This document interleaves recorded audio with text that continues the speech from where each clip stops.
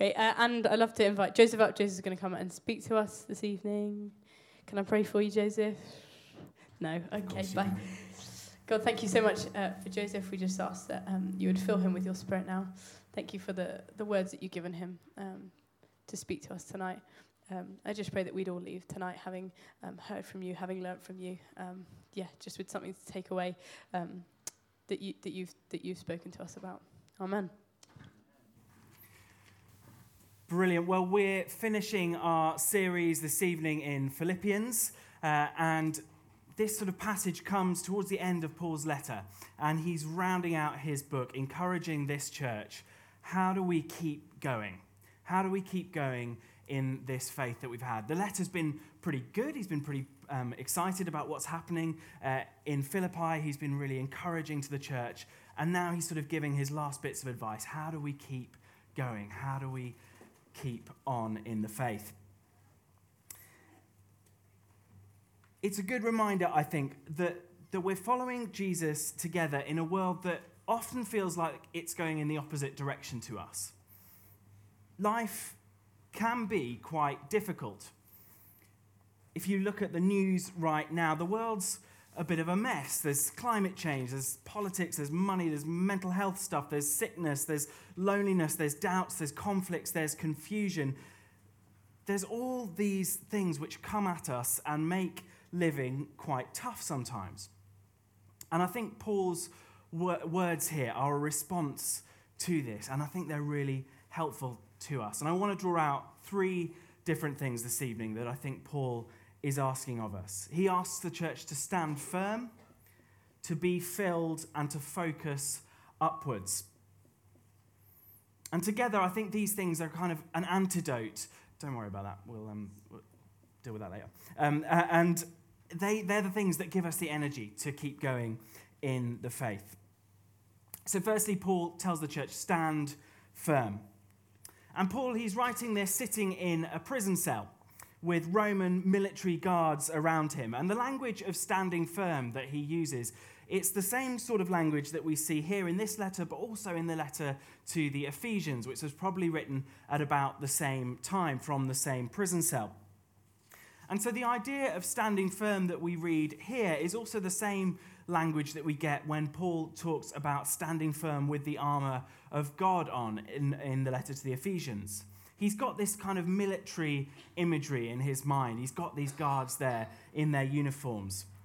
And you've probably all seen movies where the Roman army is fighting. They've got their big shields together and they're in these very tight formations.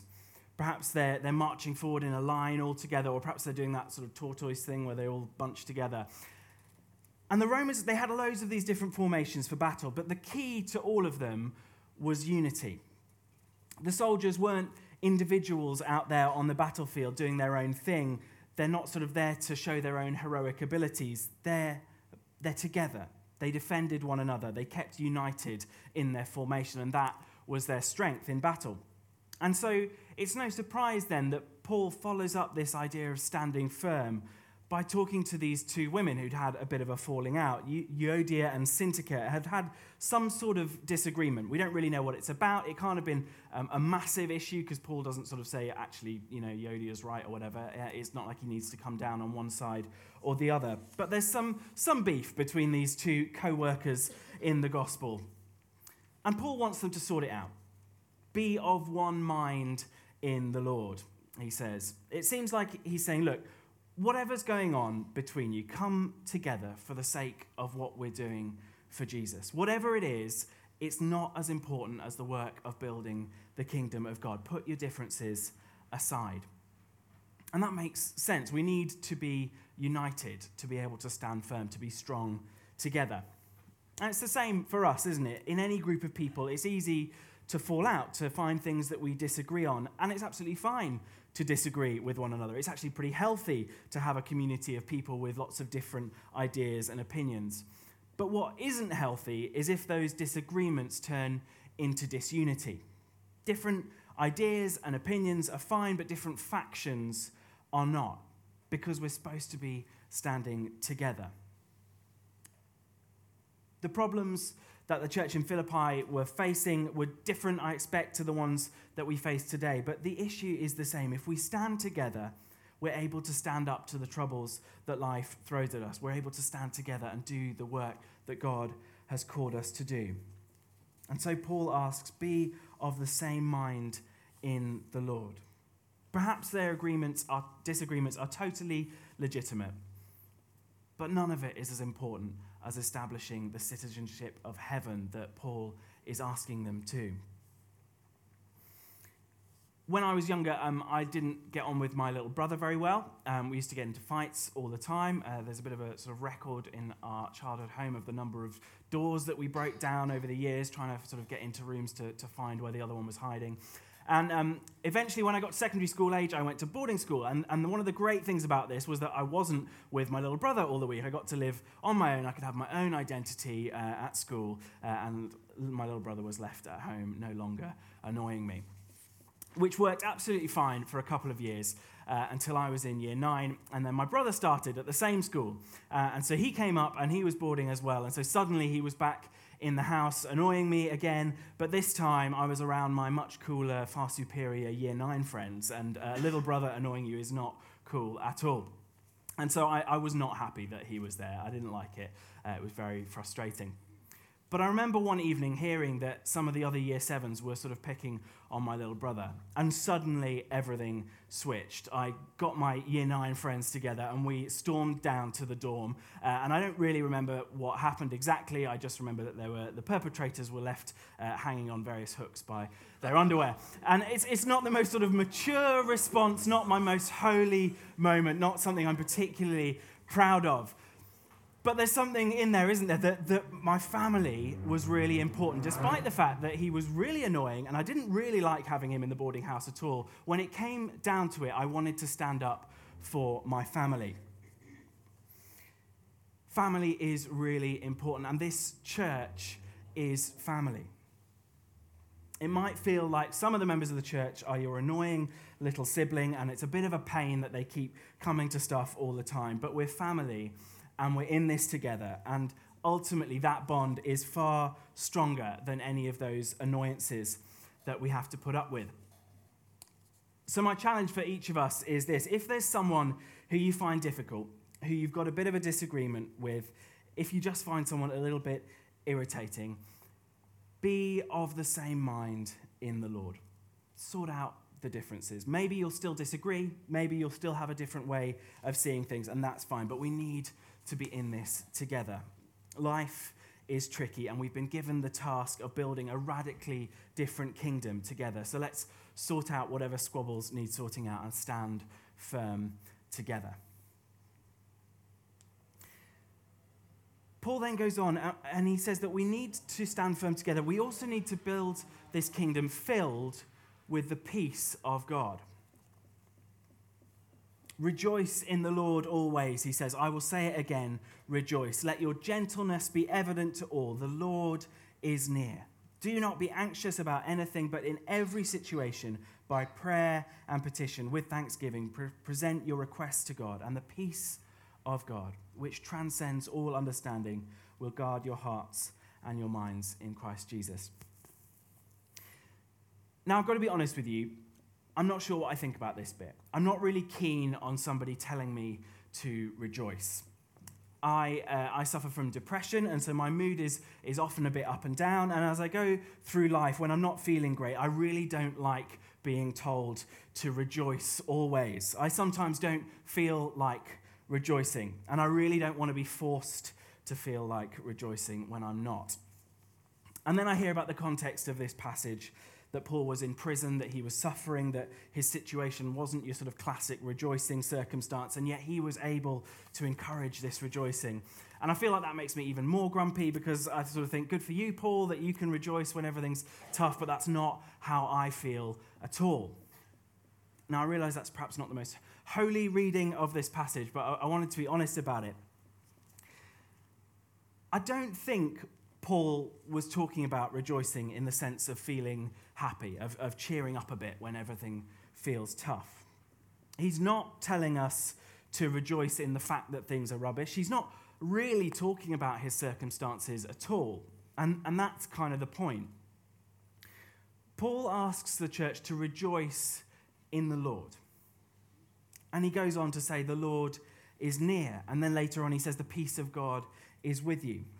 Paul is not speaking about a rejoicing that sort of doesn't recognize the things that are hard. Instead, he's asking the church to recognize the presence of God and to rejoice in that instead of the circumstances.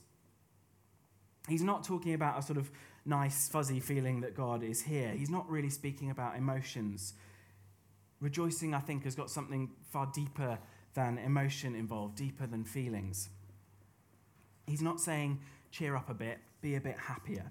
He's commanding us to intentionally recognize that the Lord is near, that God is with us, that we are loved by God.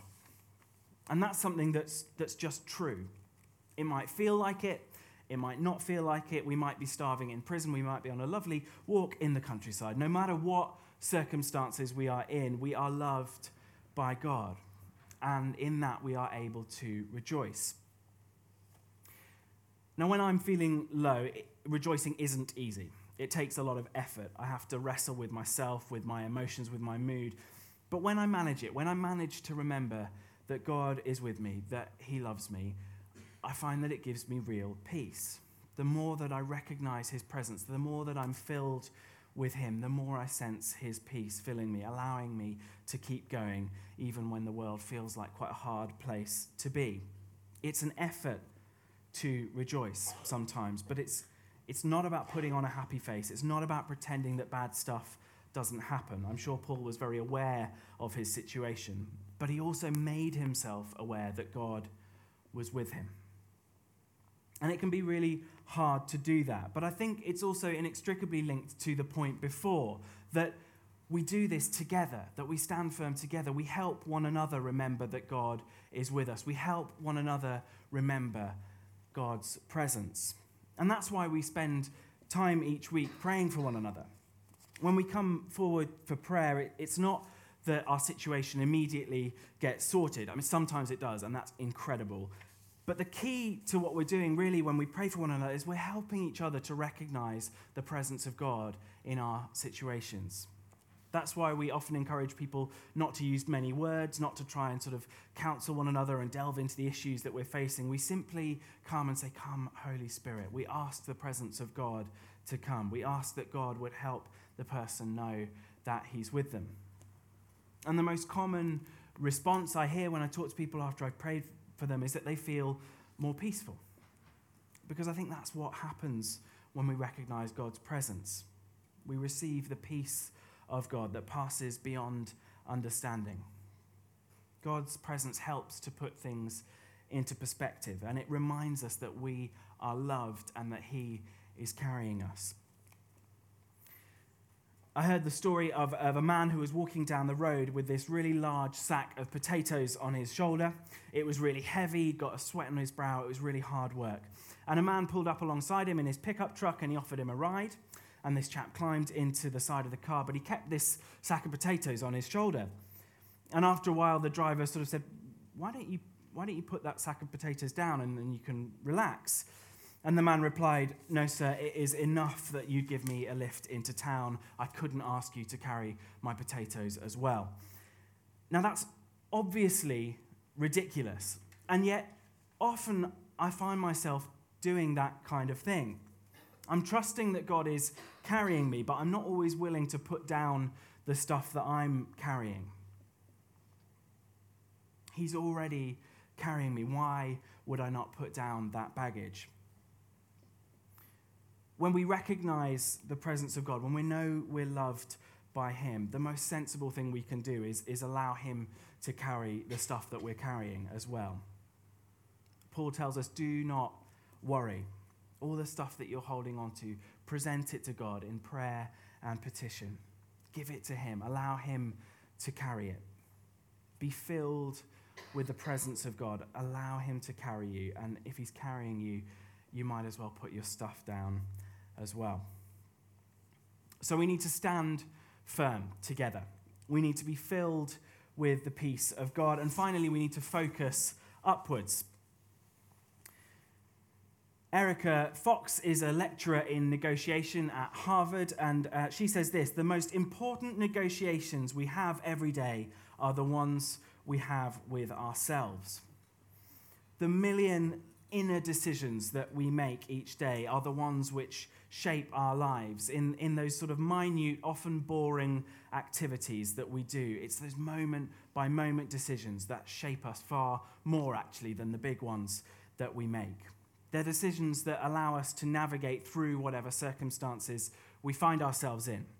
They shape how we spend our time, how we think, how we act in our relationships, and they affect our experience of the world. And I think what Paul is doing in these next words is urging us to get those negotiations with ourselves right. He says this: finally, brothers and sisters, whatever is true, whatever is noble, whatever is right, whatever is pure, whatever is lovely, whatever is admirable, if anything is excellent or praiseworthy, think about such things. Now, it could be that Paul is putting across a message about the power of positive thinking. Just think about nice things, and despite the fact you're starving in prison, it will all be okay. And I think positivity can be really helpful, but it can also be really unhealthy if it traps us in a place where we're unable to express the reality of the difficulties that we face. And one of the things I really love about this church is that it is a place where it's okay not to be okay. When things are hard, it's okay to say that they're hard. And it sort of should be the case in every church, but it's not always. And I think it's really valuable that this is a place where we can be real with one another. That if we're struggling, we don't have to bottle it up. We can come together as a family and share that stuff together. And so Paul, I think, is reminding us that it's about perspective, that in the context of knowing that whatever circumstance we're in, we're loved and held by God, we can actually take some action to make sure that we help ourselves to remember that. And if you're anything like me, you probably need constant reminding of how good God is. My brain seems to be like a sieve. I easily forget the truth of who he is. I easily return to doubt and to confusion. But there's some work that we can do. There's some practices that we can put in place that help us to remember. And I think Paul here is reminding us that we have some agency in shaping our inner life. We have the ability, it's not easy, but we have the ability to focus our thoughts, to make sure that our perspective is right. Because I don't think that this is just a list of nice, fluffy things to think about. I think what Paul is saying is that we need to focus on Jesus. He says whatever is true.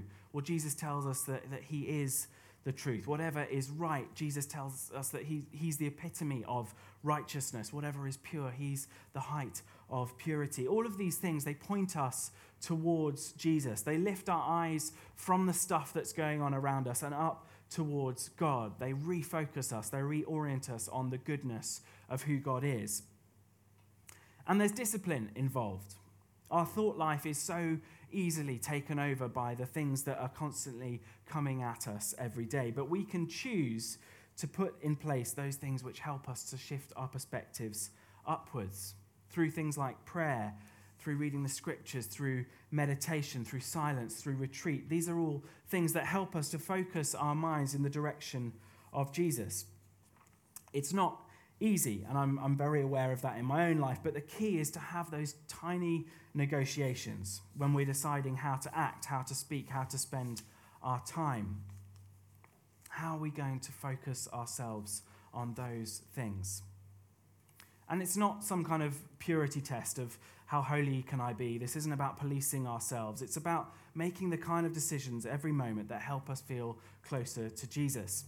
I think I've heard this kind of passage in the past and felt like it's a bit kind of anti-fun. Should you really be watching Netflix, or should you be thinking about something much higher, much more righteous than that? And I don't think that's what it's about. But it is asking us, what are the decisions we're going to make? Are we going to focus on Jesus? Sometimes Netflix and resting is going to be the best possible decision, the healthiest thing you can do to refresh and recover. But sometimes there are those moments where we think, actually, is this something that's going to focus me on Jesus? Is this something that's going to put my perspective in the right place? Is it something that's going to help me navigate through the things of life? It's not about a guilt trip, but it's a reminder, I think, of the power that our thoughts have. And it's helpful to remember that it's in these minute-by-minute small decisions. Is this me thinking of those good things? That's what's going to shape us moment by moment. Now, today is St. David's Day, Dydd Dewi Sant. He's the patron saint of Wales, and he has this saying that he's famous for. Gwnewch chi pethau bychain mewn bywyd, which I'm sure you're all familiar with, and you know translates, do ye the little things in life. Do ye the little things in life. And I think it's a really powerful saying for us as followers of Jesus. I think I often feel that my life is very ordinary, it's relatively dull most of the time, my faith journey is rarely saintly and heroic. And the reality, I think, is that most of us will not have callings that take us to great places of power and be worthy of generations of remembrance into the future. Sorry to perhaps break that to some of you. But the reality is that the kingdom of God is built mostly by nameless disciples, by nameless saints through history who don't do huge, extraordinary things, but they simply live lives devoted to Jesus, displaying his love. And in that kind of life, it's these little things, the small things, in every moment that shape us. Our choice to focus upwards on Jesus, to allow his truth, his righteousness, his purity, his loveliness to shape us. It's the small things that we do and think and say that are the bulk of our discipleship. And I think that's what St. David was talking about. Do the little things. Use each moment of your life to reorient yourself, to focus on those things that are going to help you get closer to Jesus, that are going to help you keep going. So life can be hard sometimes. The things of life just keep coming at us. But standing firm with those around us, filled with the presence of God, we can make choices that focus us in the right direction. It's not easy, but it is something that we can put into practice and create helpful patterns of thought that help us rather than hinder us. Paul is really clear in this book that when we follow Jesus, we have new life. We have a new way of being in the world, and yet the circumstances of life aren't always easy. But there's this remedy, not something that's going to necessarily get us out of struggle or difficulty, not something that sweeps the reality of life under the rug either, but some really helpful ways that we can keep going as we follow Jesus. We stand firm, we do this together. We're of one mind. We allow the unity that we have in Jesus to win over the disagreements that we might have. We support one another. We're filled with the presence of God. We allow his peace to come into us, to carry us. And as he carries us, we let him carry our stuff as well. We give it to him in prayer. And we focus ourselves upwards, making those little decisions in the moment that point us towards Jesus every day. It's not an easy task, but it's things that I think help us to deal with life as it comes at us and keep us going on track towards Jesus even when stuff is hard. Why don't we stand together and we're going to pray.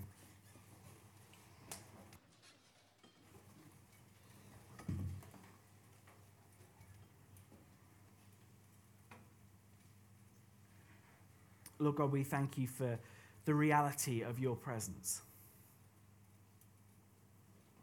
That you're here with us. The God of peace is with us.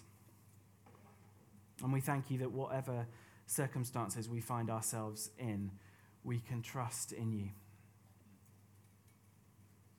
Help us, Lord, to encourage one another, to support one another.